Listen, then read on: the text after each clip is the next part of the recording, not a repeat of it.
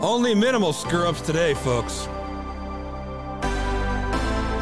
I mean, it's pretty on brand, though, right? Not no screw-ups.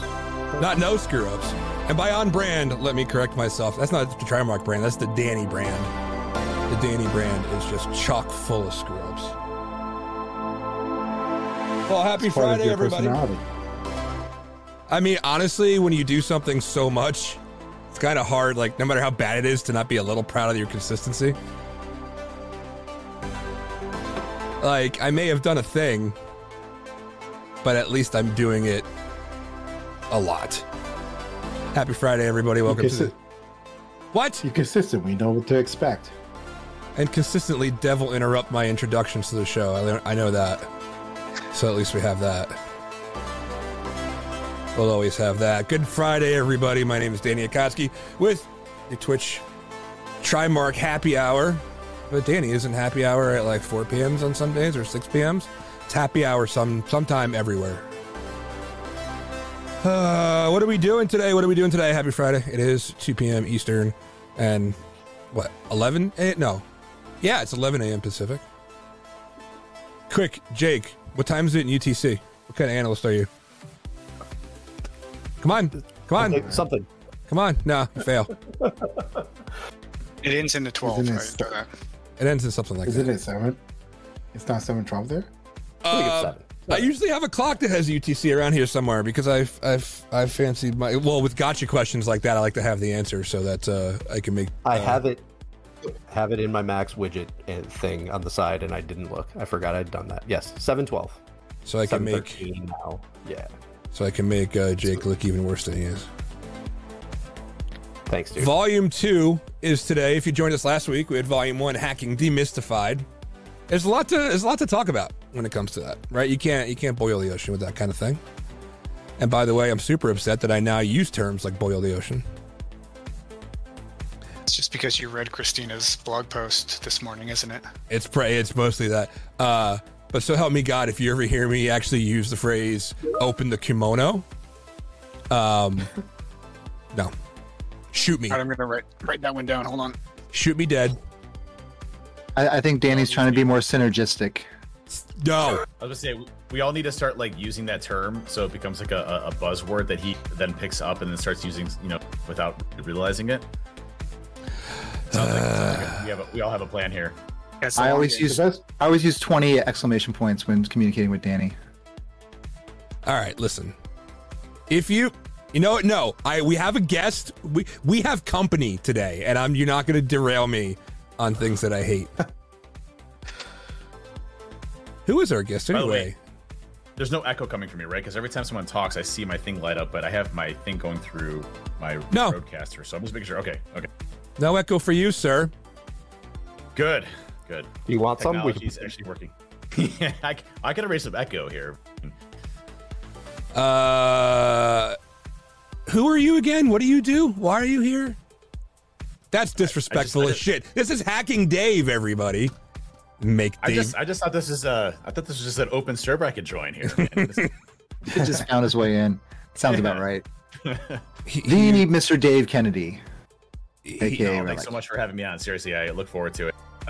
A big fan of you folks and what you've been doing, and love to be on this podcast. And whatever is it not? It's not really a podcast, right? It's like a Twitch stream. So funny you should ask. Pods anymore? Really? Yeah. Is it a pod? Is it Twitch? Is it a stream? Is it like what's the cool hit term nowadays? I don't know. It's hybrid streaming. Hybrid's a good word. Okay. Yes. Right. How markety of you, Sean?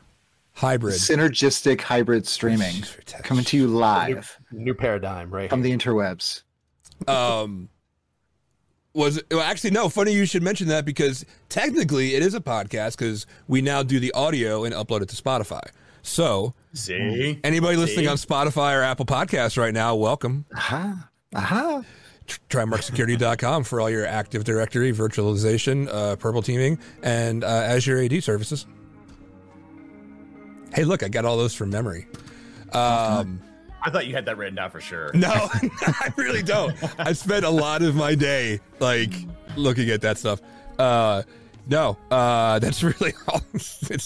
I hear it in my sleep. I'm writing copy in my sleep. No, I wanted to have Dave on. So last week, to get to the point without me pontificating too much more, we talked. Dev and I, aka Bad Code, also with us on the stream. We were talking about different, obviously, topics to keep things fresh and things like that. And like, there are no shortage of them.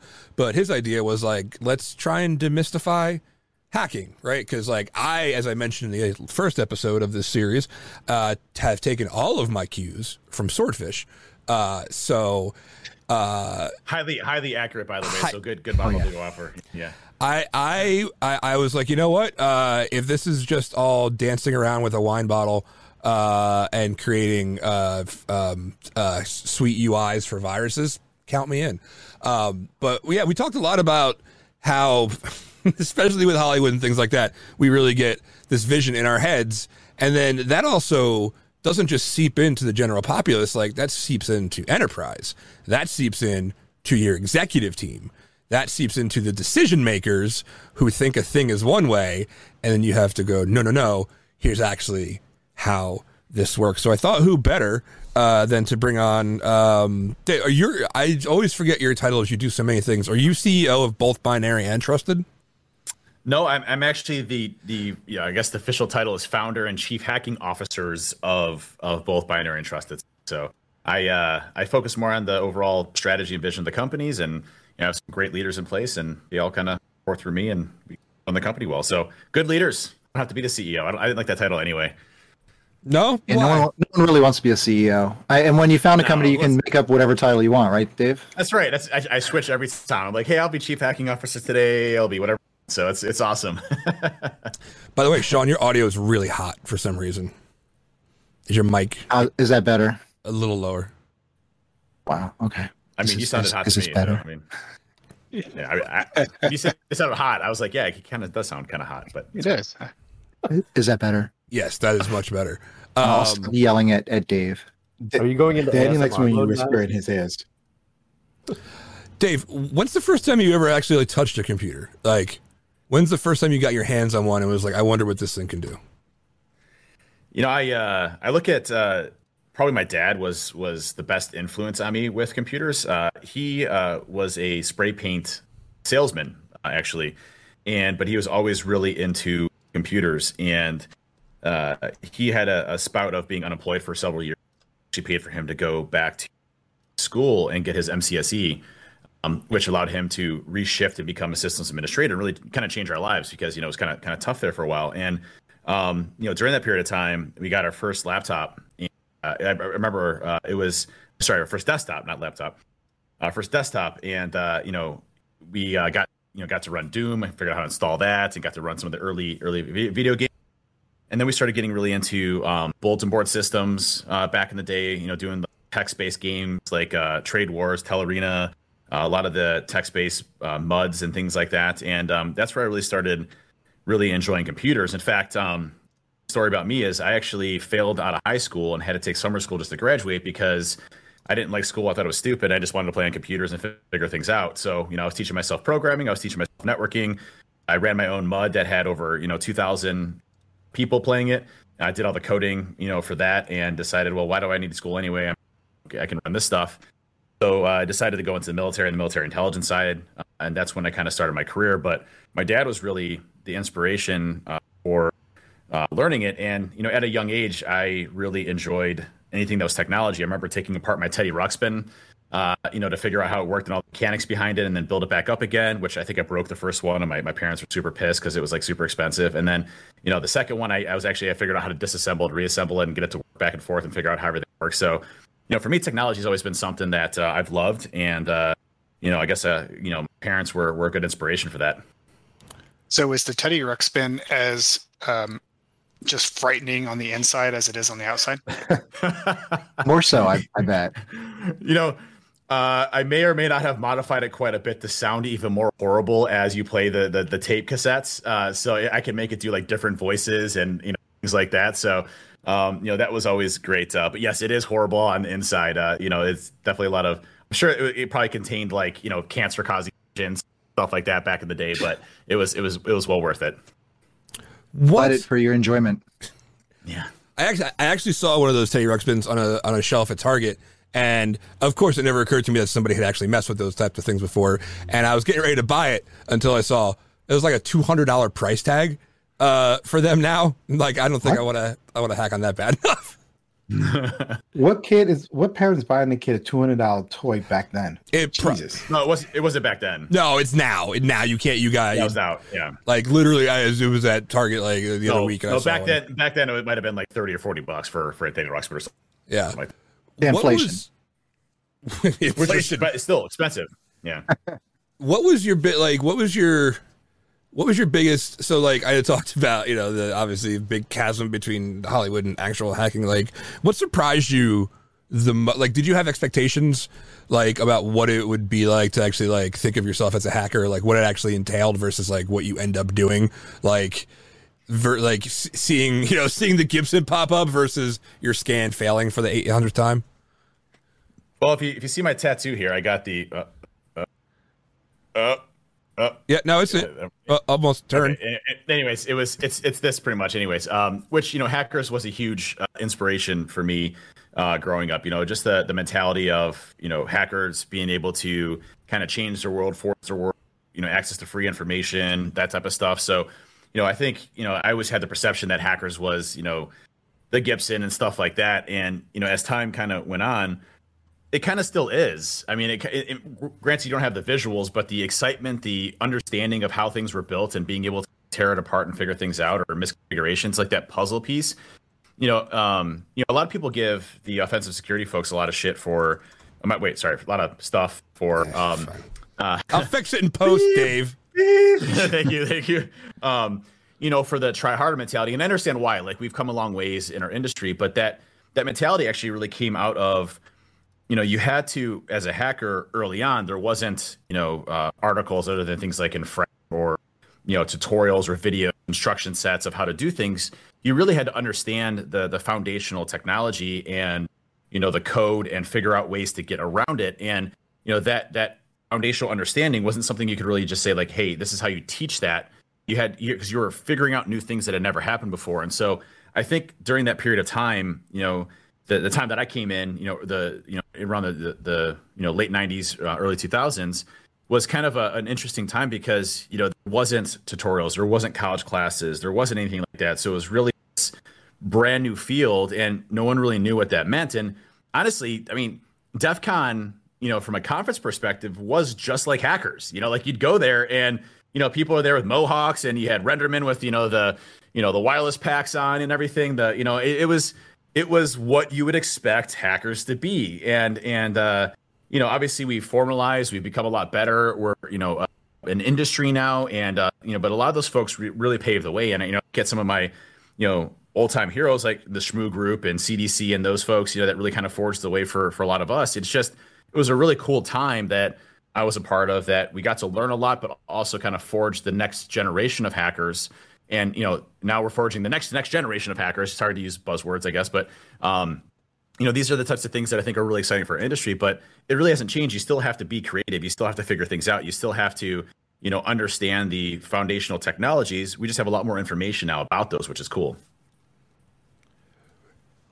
What would you say would be like your for somebody? We kind of covered this last time. And anybody else, feel free to hop in. Sean, I don't think you were on this for the last time, but now that I have you two here, for the person sitting there, maybe they're just getting into the industry. Maybe they're not in the industry at all, because I think a big a misunderstanding is people think that every hacker works in InfoSec, or that everybody in InfoSec is a hacker, right? Like some of the most dangerous people I know, they work in like pharmaceuticals or, like some other unrelated field. Person who's sitting there that wants to get into this, like, where do they start, right? Like, where do they even begin to like get past all of this screen of eliteness that's been put before them? I think the biggest thing to recognize is that, yes, there's a lot of cool people that have done cool research before in the past, and you can absolutely be part of that. I remember going to DEF CON and being like, oh my gosh, like, Fedor or Shmoo Group. I remember seeing Bruce on stage, and he had built this like UPS box that looked just like a UPS, but it really was a relay. It was basically basically was a transparent VPN. This is, early 2000s. And, you could do physical assessments and drop things. I'm like, man, these guys are the coolest guys ever. They're super smart. I'll never be like them. I'll never be able to know that, this type of stuff they do. And I think the interesting part is that, if you, one, make security your hobby, you enjoy doing it. And I'm not saying make work your life. That's not what I'm saying, but enjoy what you do. I think you will be successful at anything, regardless if it's in hacking or security or anything else. And I just found a passion for that stuff, and eventually, started releasing my own tools, open source, and helping others out and getting knowledge out there. And I think that really, was able to do it. And I think kids getting into, not just kids, but people trying to make a change in careers and things like that. There's so much information out there. It can really feel like you're lost in what you want to do. The biggest advice I could give is that, find something that is an interest topic for you, whether that's incident response forensics or reverse engineering or exploit development or penetration testing or application security, and home in on those subjects. There's plenty of time to learn other things, but home in on those subjects and kind of, focus on that as kind of your hobby that you enjoy doing. And then the rest kind of comes naturally. My biggest concern right now, I guess, for this industry is that because it has been commercialized in many extent, which again, I look at as very much a good thing. Obviously I run two, cybersecurity businesses, so that's a great thing. But the concern I have now is that we always talk about the skill shortage gap in cybersecurity. And what they mean by skill shortage is that we need people right now that could do the job that had the experience. But what about all these kids that are coming out of college or just coming into the field that have no experience? They're having trouble finding jobs right now. And the college courses that I've seen out there are just horrendous for the most part. Not all of them. There's some really good programs out there. But these college classes, I mean, I had a kid, I just got done this morning, actually. I was at a careers day. I went to a local high school. And, one of the kids was a sophomore that came in. It was freshmen to seniors, but someone from a college software class that was interested in security came to this as well. And I said, well, what did you spend your semester on? He's like, oh, we're doing ethical hacking right now. I'm like, oh, cool.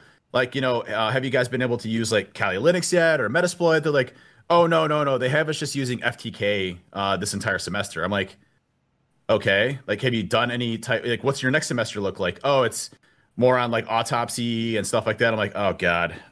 Okay. And, but I mean, that's these classes. You have professors that are not people in cybersecurity, haven't, developed this type of curriculum before, and they're piecing together things. And unfortunately, these kids are coming out with little to no foundational support.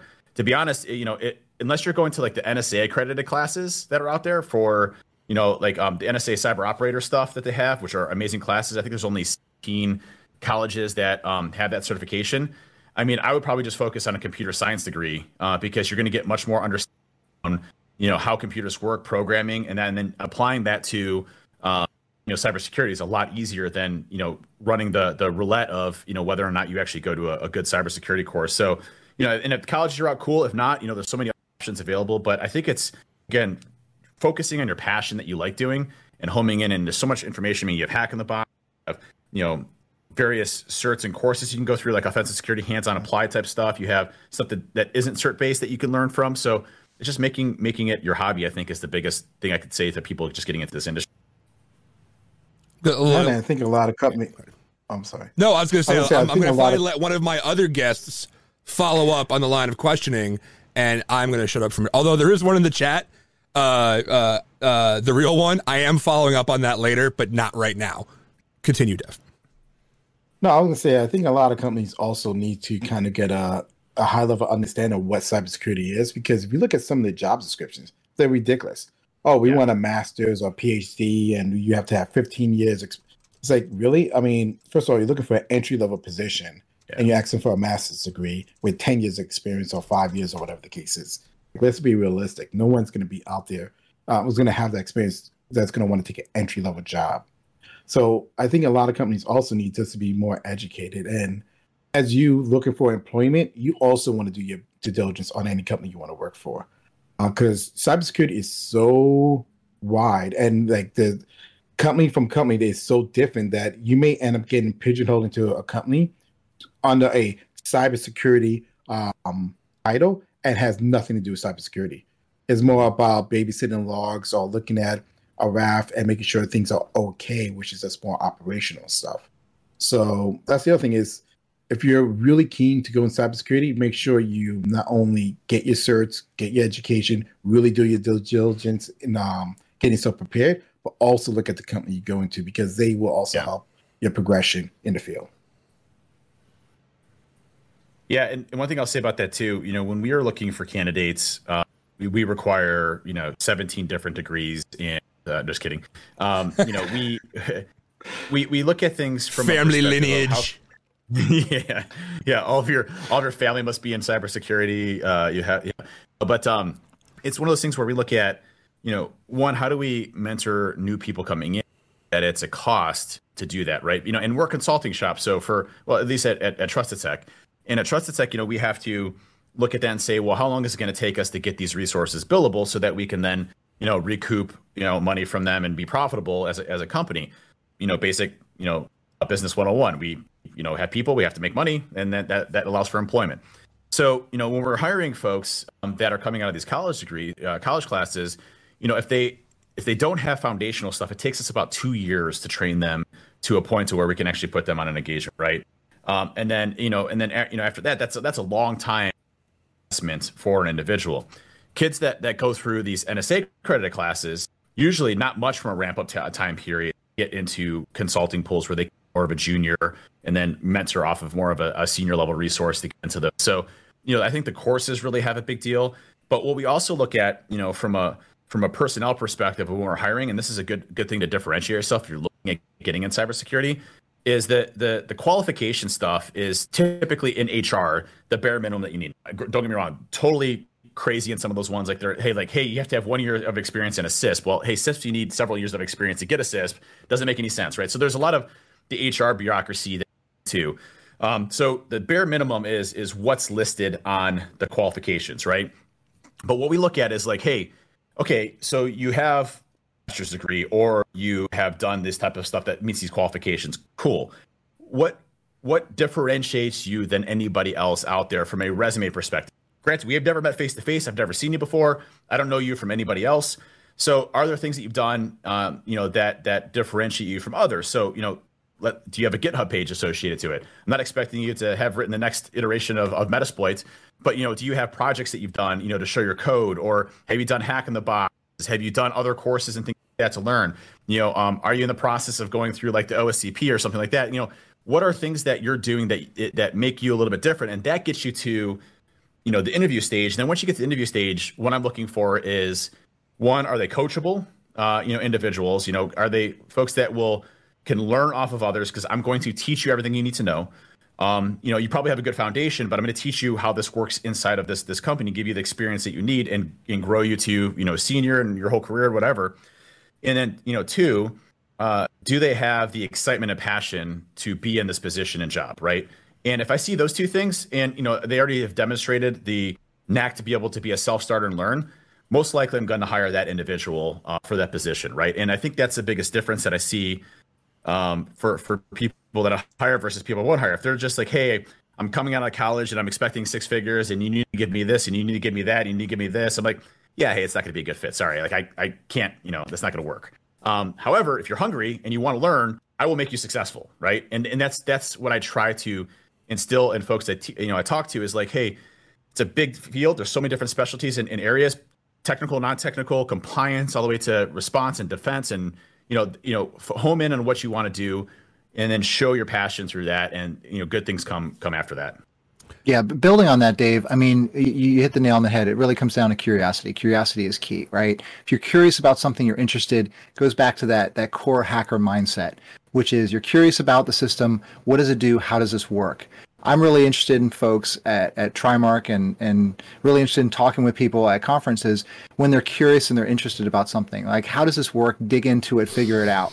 One of the things I think holds people back a lot in the industry is, oh, well, we've already discovered all the things about X, And I think that hopefully people have seen that's not the case at all. I mean, we thought NTLM Relay was the big thing within Windows and Active Directory, and then someone figured out how to Kerberos Relay, and someone figured out how to relay something else, and then there's something else. So there's different elements of what people can do and the research but it always seems to be something where you are standing on the achievements of others that came before and building and creating and shifting and pivoting off those things. And without that curiosity, you don't identify what those possibilities are around that. I always like to say that I fail to success. Like, I have a ton of failures that no one will hear about, unless you watch my B-Sides Charm Talk from a few years ago called Fail Time. But really, it comes down to trying things, figuring out what doesn't work, and then trying to see if there's something else there. And it's entirely possible that you identify that something takes down a server or a service when you're testing and doing your research. The next step off of that is an RCE if you're interested in that part of it. But InfoSec is so large that there's so many opportunities for people that have different skill sets. Like Danny said, you don't have to be an elite hacker in order to be in the industry or to have a job in IT. The other thing I want to mention is that everyone who works in IT and supports information technology, you are involved in security in one way or another. So don't feel like you can't shift over into InfoSec proper just because you feel like you're doing operational type activities. It's about the curiosity. We've worked with many ops team members with customers all around the world, and some of these folks that are managing Active Directory, managing Azure AD, managing VMware, they are more on top of the security side of things than some of the security folks that I've talked to in the past. And I think that curiosity, that interest, that desire to figure the system out, what it can do, and how to really protect it is the core of that. And then the soft skills help from there as well. Well, it's interesting, Sean, because you look at how you kind of came through and how I became familiar with you.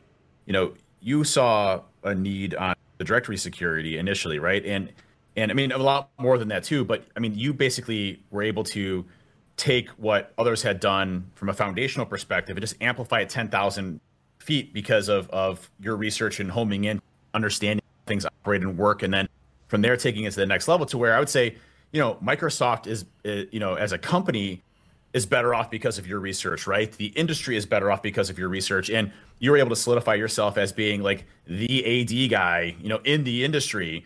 Anytime I think AD, I'm like, yeah, it's Sean, like we're Sean. Like, it wasn't that Active Directory was new. Active Directory had been around for years and years and years and years, but it really had never been a deep dive into what AD was and the awareness around how important it was from a complexity perspective, trust relationships, and then you see other folks doing the same type of stuff. You had the ADCS stuff, with HarmJoin, those guys. I mean, it's just that whole compounded industry is a whole area of focus and that you can go into and just diving into the subjects, understanding it, and then from there building yourself up from it. And you did an amazing job with that to solidify who you were, right?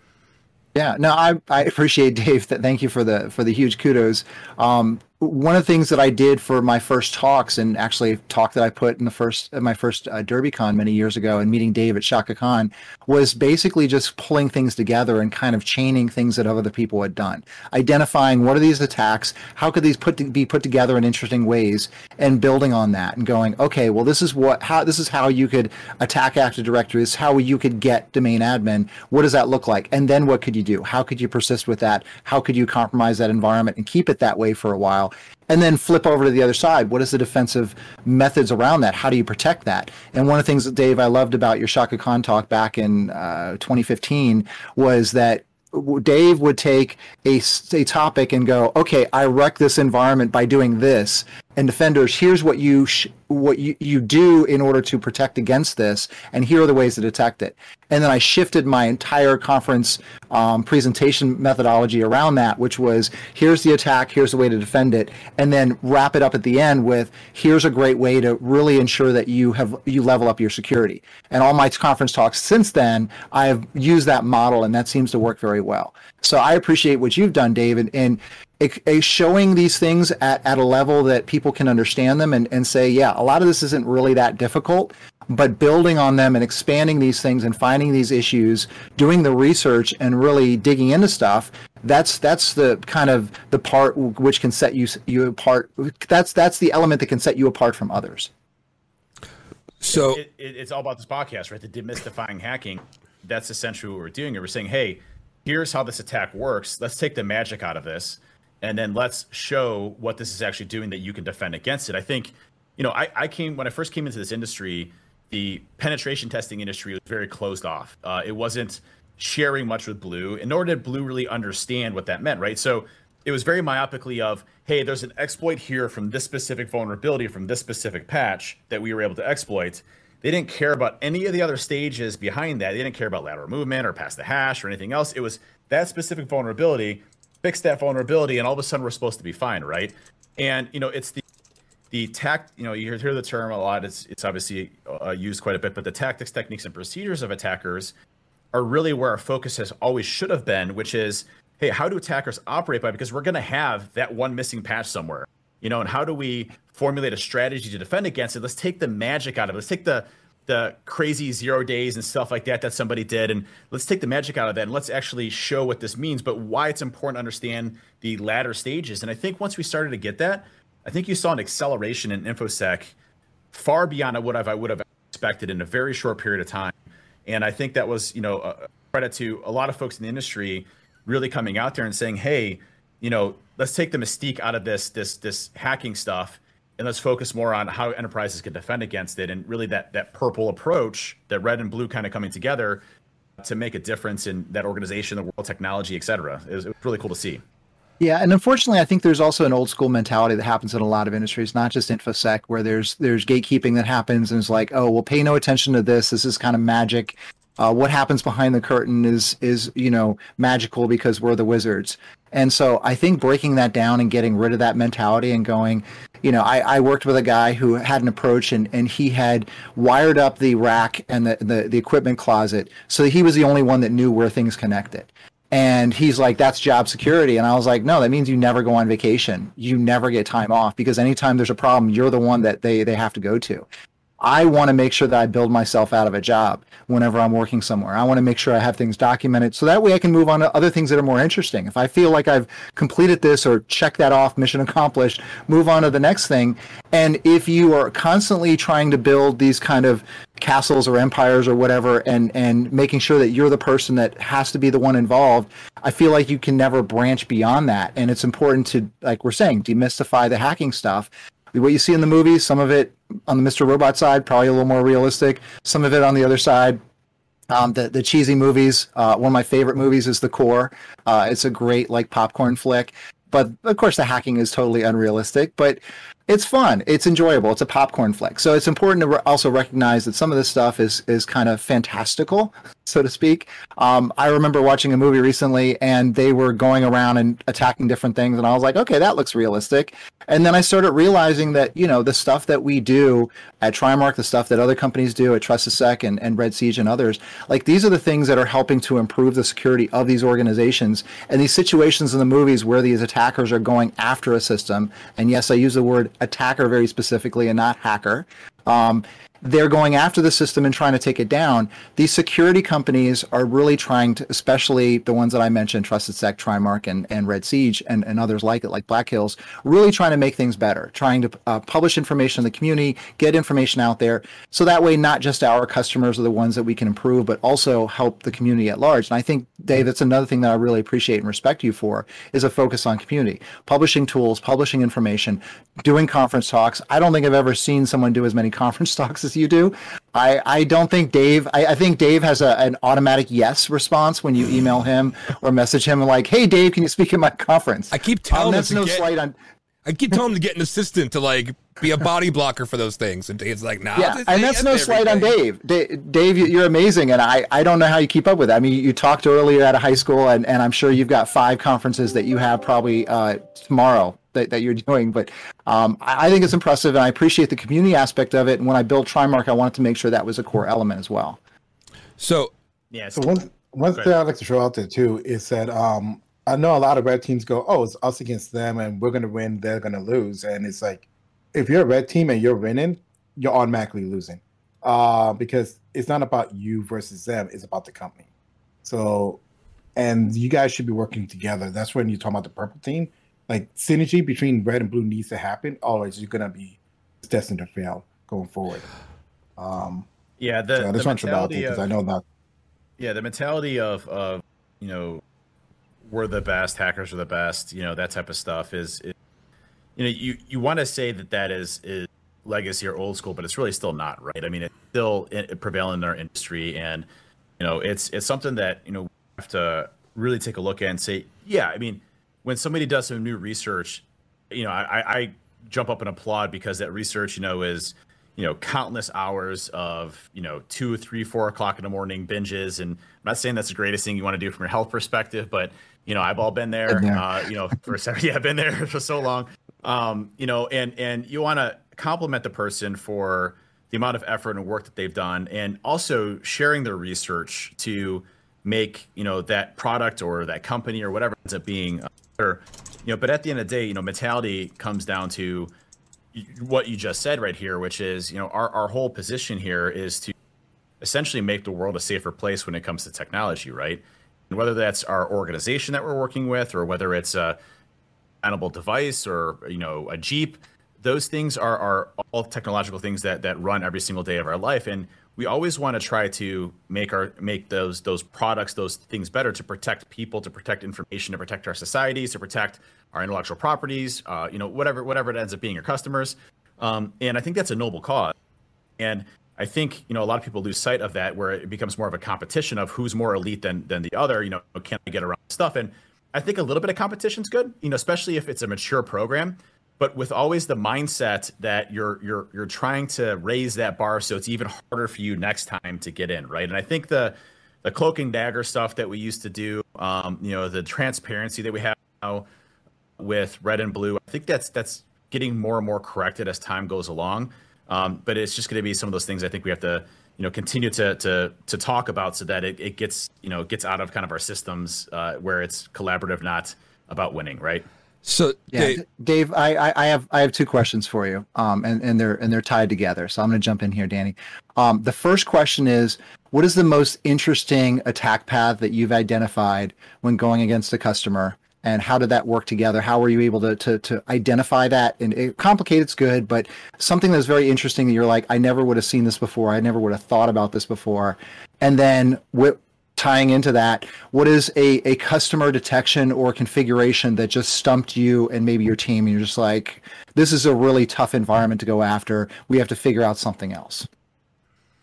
Yeah, well, first of all, I'm going to give a shout out to my team, because the example I'm going to use for this one is a attack path that one of our red teamers used that I thought was absolutely brilliant. And when you read those reports, sometimes you're coming through teams, it's some of these are, you're like, how did you even think of that? Like, that's totally crazy. And so I think from a story perspective, this is before SMS became popular. And so this is a few years ago, where we used the pretext of it did open source intelligence gathering against the company, and then we pretext their SMS authentication mechanism that they use for two-factor authentication.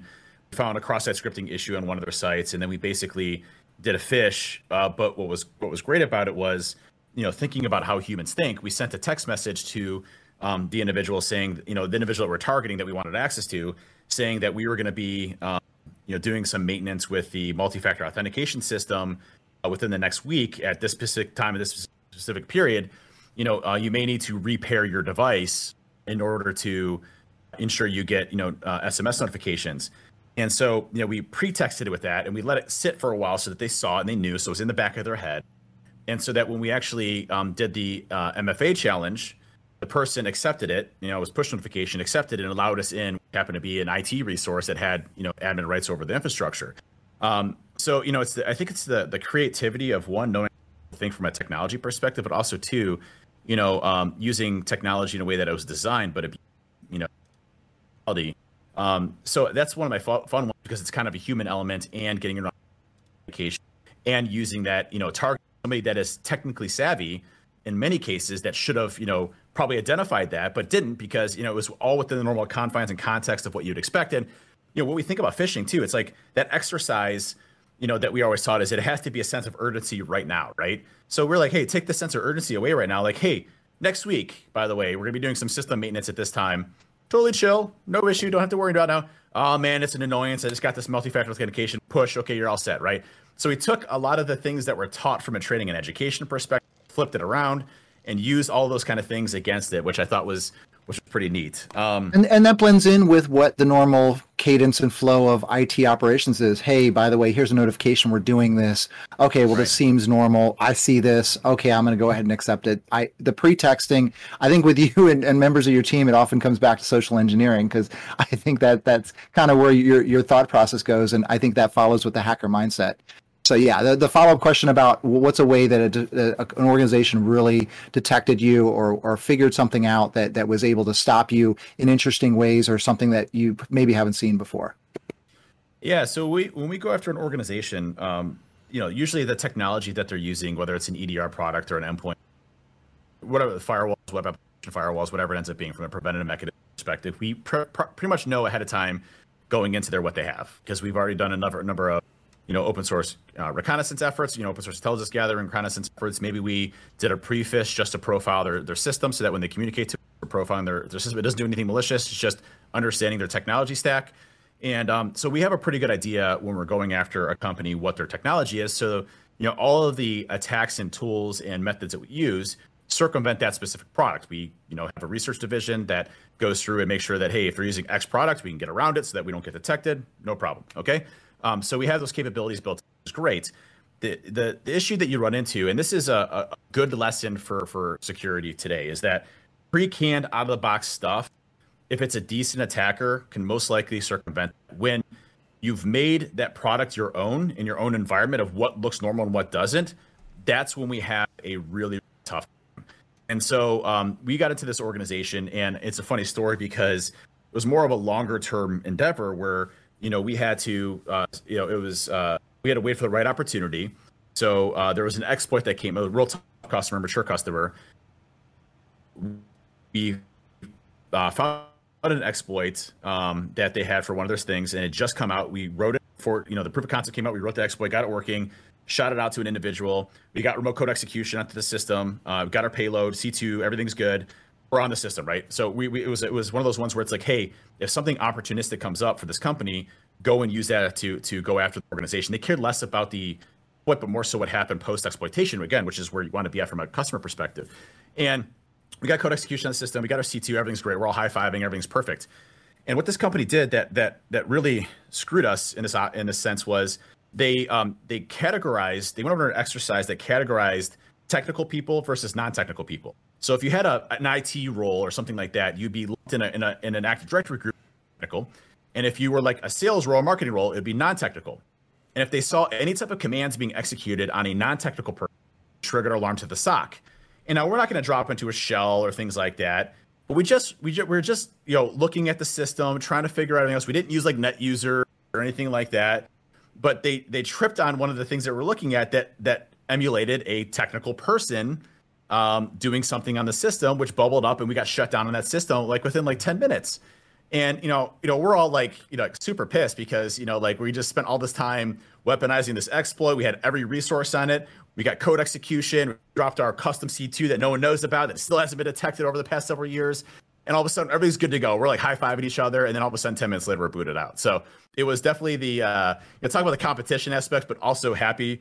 We were clapping on the phone for the team as they got us, and I thought it was really good success for them. So it's the approach of understanding your environment, whether that's cloud or on-prem, and looking at what your what is normal behavior and what's not, really made a big difference, and still continues to make a big difference for us when we're going to an organization, because it's like running over a landmine field. You don't know what you're going to step on, right?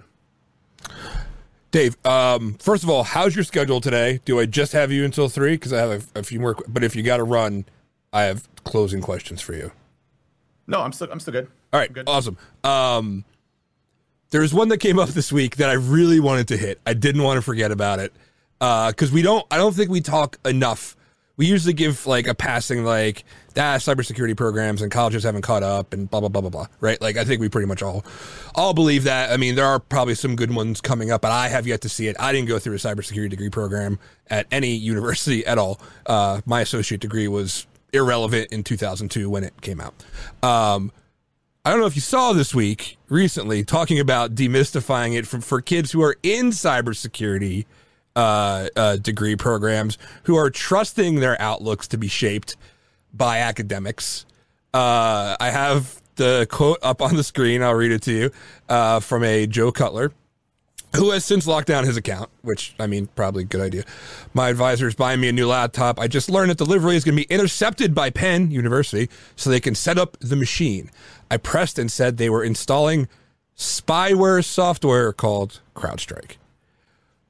What does that say? Just now, there's a whole thread on this, right? There's a whole, he got beat up. Followed it. You have you? Yeah, he got beat up pretty good. What? How could we? I don't know how we could have a brighter vision of cybersecurity programs, and we can start to describe what's wrong with this first of all. Yeah, I mean, one, I think lack of experience, right? In the corporate side, they have a very myopic of how this is run. They have a lot of folks that are probably very much in the same type of groupthink, and it's no different than early hackers and the whole government surveillance stuff and things to that effect, right? And so I can see from a privacy perspective their view. Okay, I'm not condoning obviously that statement in any way, shape, or form, and it's obviously ridiculous. It's an enterprise for detecting intrusion, not spying on them. But there is obviously some concern folks around telemetry data coming from people or myself and eavesdrop and do those types of things. So I get that aspect. The issue that I have here is I will see a lot of folks coming from academia that have unrealistic expectations and demands what our business should be doing for, right? And whether that's curtailing our hours or specific salary demands or exceptions that I have to put in place, i.e., no security software or monitoring, things that are unrealistic expectations, right? And I don't think it's great to dismiss it. And I honestly, the guy was very rude back to people, so I understand the pile up. I don't like how, and social media is designed this way. I don't like how we pile on people for mistakes that were made. Obviously this kid doesn't have a lot of experience. Doesn't know what it looks like in corporate environment. Yes, he has expectations set about things that are going to be fairly standard throughout his career and life. And if he doesn't, he's probably not going to be very successful in that career. But it's also easy to tar and feather somebody too. So I'm kind of in the middle there, saying I kind of understand where he's coming from. I don't support that because it's obviously not how the real world works. But at the same time, it's like he probably should have not said some of the things he said back as kind of the comments that he made to some individuals and folks, and I think he called somebody a bootlicker or something like that. Yeah. So disrespectful, obviously, in many cases, and if that attitude doesn't curb, he's probably not going to be very successful in corporate environment, unfortunately. Yeah, I think this was a good exercise in nuance, right? Like this could have went several dozen different ways. And I think it's like I always come at it from the aspect of like me 10 years ago when I was just getting into security, I believed a lot and I believed anything like with somebody who I thought had authority had to say. Some people use social media likes and impressions as authority measures, right? Like 170,000 views. You see the numbers right there on the thing. So yeah, I think it was a good, like I wanted to get your take on it because good exercise in nuance. Like I get why he might not know it, but when you double down and all of his other academics came in there too, with somebody made the comment of like, just install Gentoo or Arch, that'll take care of it. And I was like, I don't think it's going to solve your problem, bro. I think you just created two new problems for yourself. And hopefully you didn't take any of the comments of like, hey, demands as willing to listen, to folks, that are looking for things. Because listen, I would love to offer everybody, $5 million each. Okay, I would love to be able to do that. Like if I had that, I could do that. I would do that. I threw away all my money, like Mr. Beast and the 1,000 people that he's cured from blindness or whatever, and he got shit for that. I'm like, so you gotta bleep that out. Sorry. But then it's those types of things where you're like, hey, the guy's genuinely trying to help, people. Like if he has the capabilities to do that, that's absolutely fantastic. But at the end of the day, like, I run a business and, maybe you're making, $90,000 or $100,000 and I can bill you out for, $200,000 and I have a 20% profit margin, which allows me to expand the company and grow a little bit more. like those are how businesses work. Like if I just broke even all the time, we would just be the same company, the same amount of people. We wouldn't be able to do promotions or raises and take care of people or do better insurance or, trainings, things like that. So a lot of people don't understand how businesses operate and work, and that's fine. You're not supposed to, but I think that the lesson in this one is if you're coming into this industry, have some humility, have some passion, don't come in with an ego, and learn from others, but also know that you can craft and forge your own way, and that the way people have been doing it before, it doesn't necessarily mean it needs to be the way that you need to do moving forward. So there's so much opportunity here and learning lessons, I guess, but hopefully our next generation learns that. I mean, I don't think you should enter any company guns blazing on your first day and stuff. Like maybe get a lay of the land and then you can make some changes. Dev's talking about me my first day in TriMac. Yeah, I really looked good 2 weeks before I made a bunch of changes. Okay, first of all, I have a hoodie on because I had my workout shirt on, and I didn't want that to happen. But speaking of which, somebody asked in the chat, Dave, now that we've talked about all this, which another big part of demystifying hacking is knowing when to blow off steam, right? Like, it's frustrating work. It's a lot of brain-intensive work. It's a lot of rage-inducing work sometimes. One person in the chat asked, what do you do, or like, how do you find time to get as good as you are and still find time to lift heavy things? Somebody asked that in chat, alluding to Dave's weightlifting. If you look at my Twitter stream, you'd probably think that I lift 7 hours a day, right? And that's not true. What I do is I wake up in the morning prior to getting done, knock out, a workout routine, whether that's running or HIIT training, whether that's lifting weights. I always try to get my workouts done in the morning before everybody wakes up, because it's one of those things where, I don't have any distractions. And the most important part about it is I've already accomplished something good for myself. I feel good about myself, so I start the day on a positive. So my day's already great, right? Now, the day can go to complete crap in a handbasket, but at the end of the day, I still did something really good. So, it's not a complete wash of a day. So I think it's just making it a priority and finding time to be able to do it. And don't get me wrong, it's not like, everybody's busy. It's not because everybody's like, oh man, you run 2 companies and you do this and do that. No. We're all busy. It doesn't matter what our positions are, our titles, what we've done, where we are in our careers. Every single person is busy. So it's a matter of prioritizing your time to spend time for yourself. And one thing I'll tell you is, for those that haven't known me, I was very big. I used to be, 315 pounds. I had heart issues. I had heart surgery to correct it. I was having a number of health ailments that my doctor basically came to me and said, listen, if you don't curb your changes, you don't change your lifestyle, you're not going to be around for your kids. That's a pretty bold statement to make. So at that point in time, I was like, okay, I need to change it. But I was, out partying all the time. I was out drinking until 2 or 3 o'clock in the morning with friends. I code until 3 o'clock in the morning. I remember some of my comment code in set, the social engineer toolkit, had too drunk to code. We'll code later. Or this shit is, or there's comment in there saying, I don't know what I wrote the night before, but that's fucking magic and it's awesome. And so, it's like you look at that code, you're like, what was I doing there? I don't even know how I wrote that. It's like, it's amazing. And you're like, I'm not going to even touch it. It's just code that will remain forever. I don't even know what it does. So, but that was not healthy, right? Staying up till 3, 4, 5 o'clock, 6 o'clock, sometimes not sleeping at all for 48 hours, and thinking that was a badge of honor, and pushing out new. I remember coding on an airplane, getting off the airplane, going to the hotel, coding there, getting done, staying up till 3 o'clock in the morning, getting up on the airplane again, coding. That was my entire life, right? And, I'm glad I did a lot of that because it taught me a lot what to do. But at the same time, it was destroying my body. It was destroying myself. And I felt just absolutely horrible because of it. So, I had to make a change. And, what I can honestly say is, yes, we live in a stressful thing, but don't make work your life. You don't need to work 80 hours a week. You don't need to destroy yourself, making a name for yourself. Have fun with it. Do it in a 40-hour week and, have a good time doing it, and then spend time for your family. Those are the most important things in life because you don't get a do-over. As I look back at it, and I'll tell you, last thing I'll wrap up on a lot, but COVID for me, obviously horrible situation, disastrous. But what it allowed me to do was reprioritize my focus on my family, which I thought was really important. And so I don't travel as much. Yes, I still do speaking engagements, but I got to coach my kids' basketball teams, heavily involved in their lives, and caught it right at the right time. So, for me, I think a reprioritization of your family and your health is most important. And then from there, rest of the in line, job support, that lifestyle. So it's a hard lesson I needed to learn. almost died because of it, but I'm much stronger because of it. So, Here.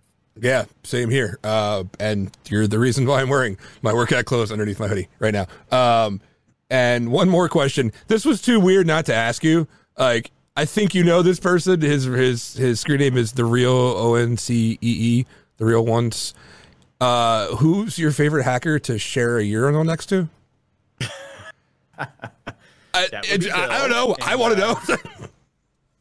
So, funny story about that. So, Bill Auntie, he phenomenal, by the way. He works at teaches the cybersecurity curriculum over at Marshall, and he's a great guy. I've known him for years. But the early stages of DerbyCon, prior to DerbyCon ever happening, there was a free class that a bunch of us held. Martin Pure Hate was there. Adrian, a number of other folks, just like the really early stages of DerbyCon. Like this is like DerbyCon 0.1 basically, and it was a free Metasploit class that you could go to for a day, and we basically had like 300 people show up to this thing. It was free. I was like, we're like, oh, we need a bigger venue. This is awesome. It was huge. So we just did exploit development, teaching everybody inside and out of Metasploit. Again, demystifying the hacking thing, and that's really what spawned DerbyCon in our heads. It's like, hey, this is an awesome community event where people learned. It was free, make it accessible to a lot of people. And the peeing next to one is I was peeing in the bathroom. As one does, sure, yeah. That's what does in the bathroom. Traditionally. Yeah. I was like, why did it take me so long to think about the bathroom? But so I was peeing in the bathroom. And there was somebody next to me, and I saw on Twitter later on, it was Bill saying, "Oh my God, I just peed next to Dave Kennedy." So Bill and I became good friends after that, and we got to pee next to each other, and that's how we formally met each other and became friends. So I'm not sure what's the creepier tweet, that or the dude who did the creep shot at John Hammond coming out of a con. I don't know if you saw that. Like, somebody took a picture of John Hammond and it was like a sniper's view. It didn't have, like, it was just a really far away shot. And John's like, I'm not really sure how I feel about this. And then it turned into a meme for a long time. Okay, yeah, I had to ask that question. Bill Gardner's good people. So good. I'm glad you joined on, man. And he does a great job over at Marshall University. So great security program at one of the good universities. Yeah, he also said, I also miss Fat Dave sometimes.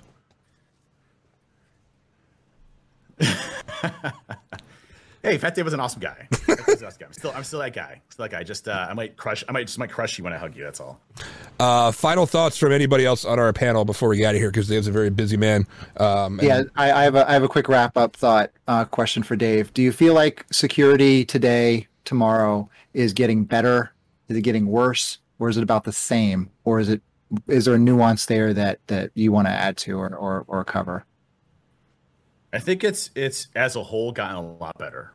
I think we have the people, the right visibility than we've ever had. The biggest battle that we have is like, the company's not taking security seriously. Well, I mean, if you don't do that now, I mean, you get hammered in the media, SEC violations, your board is firing people. So, I think the visibility part that we always used to complain about is gone, right? And that was the biggest hurdle. Now it's a matter of what do we do and what's the most effective strategy? The problem is that you have people in leadership positions that are bad leaders, and they have bad strategy, and they are like, hey, we have all of these, historical legacy issues from this company. We're just going to slap products on top of it, and then we're going to call it good, right? Versus, building a security program within an organization, which takes a lot of time and effort and things like that.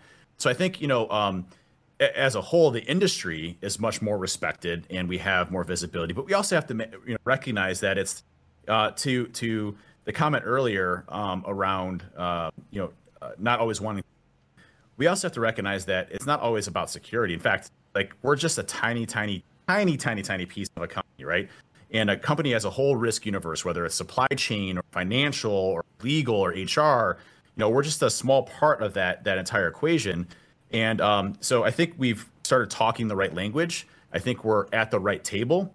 It's just a matter for us to continue to execute on it. And we're actually focusing on the right things technically as well, right? We're focusing on hacker strategies and mindsets and who they are, and mapping out, these organizations' capabilities, and looking at threat models and building those threat models based on industry verticals and being able to build defenses against those. Like, that's stuff that we always dreamed that we'd want to do. So I think we're in the right path. My only concern is that, big disruptors in technology that, technology is moving at such a rapid pace. Will we be able to continue to hold that pace as things change? I mean, you're talking about, artificial intelligence and quantum computing, stuff like that. They're going to be major disruptors. I think probably not in our lifetime, but definitely in the future. Those are things that I think, we need to be cognizant of, is that it's always changing. We have to be mindful of that and not be doing things. But I do think we're on the right trajectory, and I think security has gotten a lot better for the most part. Again, there's still really immature companies. There's still companies that don't care about security. There's still companies that are completely vulnerable. And, and the industry, I think, will continue to try to improve. But, as a whole, we've gotten so much better. Great, thank you. So my question for you is, what is your favorite programming language and why? Or your two go-to programming language? My go-to programming language, hands down, is always going to be Python. Just because it's so easy to build something that you need quickly and work and understandable. From an object-oriented programming language, is one of my favorites. And it's what I did most of my tool development. And if you look at I think look at Trusted Sec, you look at my page, it's like 98% Python. But you had me at Python. But I mean, I do see opportunities. Rust is awesome from perspective. Golang is pretty awesome from a computational perspective. Sometimes you got to get dirty and get into C++ and assembly for what you're doing from a research perspective. So the language really depends on what you're trying to accomplish. But 90% of the time, I'm going to be in Python for sure. Jake, Brandon, final questions for Dave. Closing thoughts. One question. Why isn't sumo real?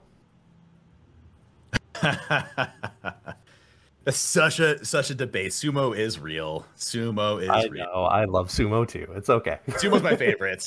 Well, so for tall guys, sumo is the most important because it doesn't destroy your back, right? But for anybody the uninitiated, deadlifting, big thing about sumo versus natural.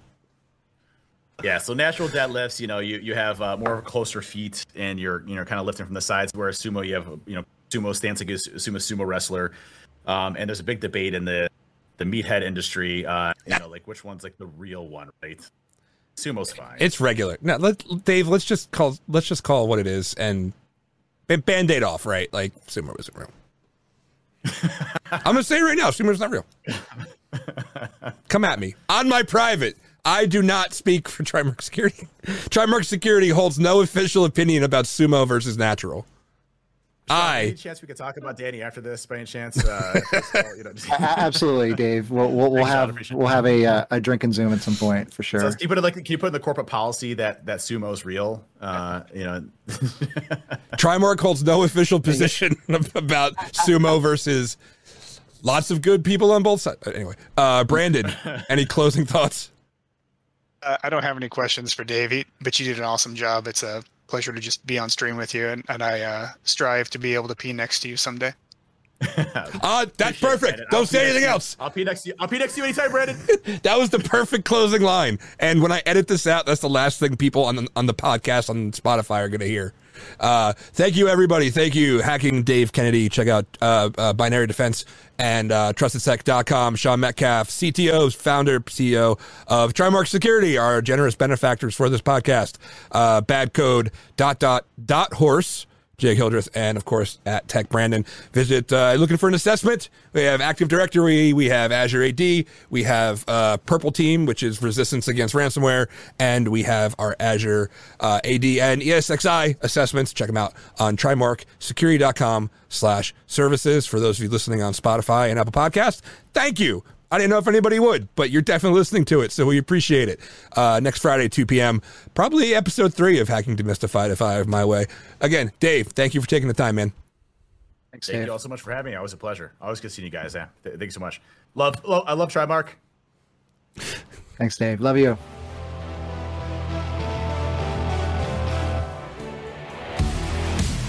And I assume we're out.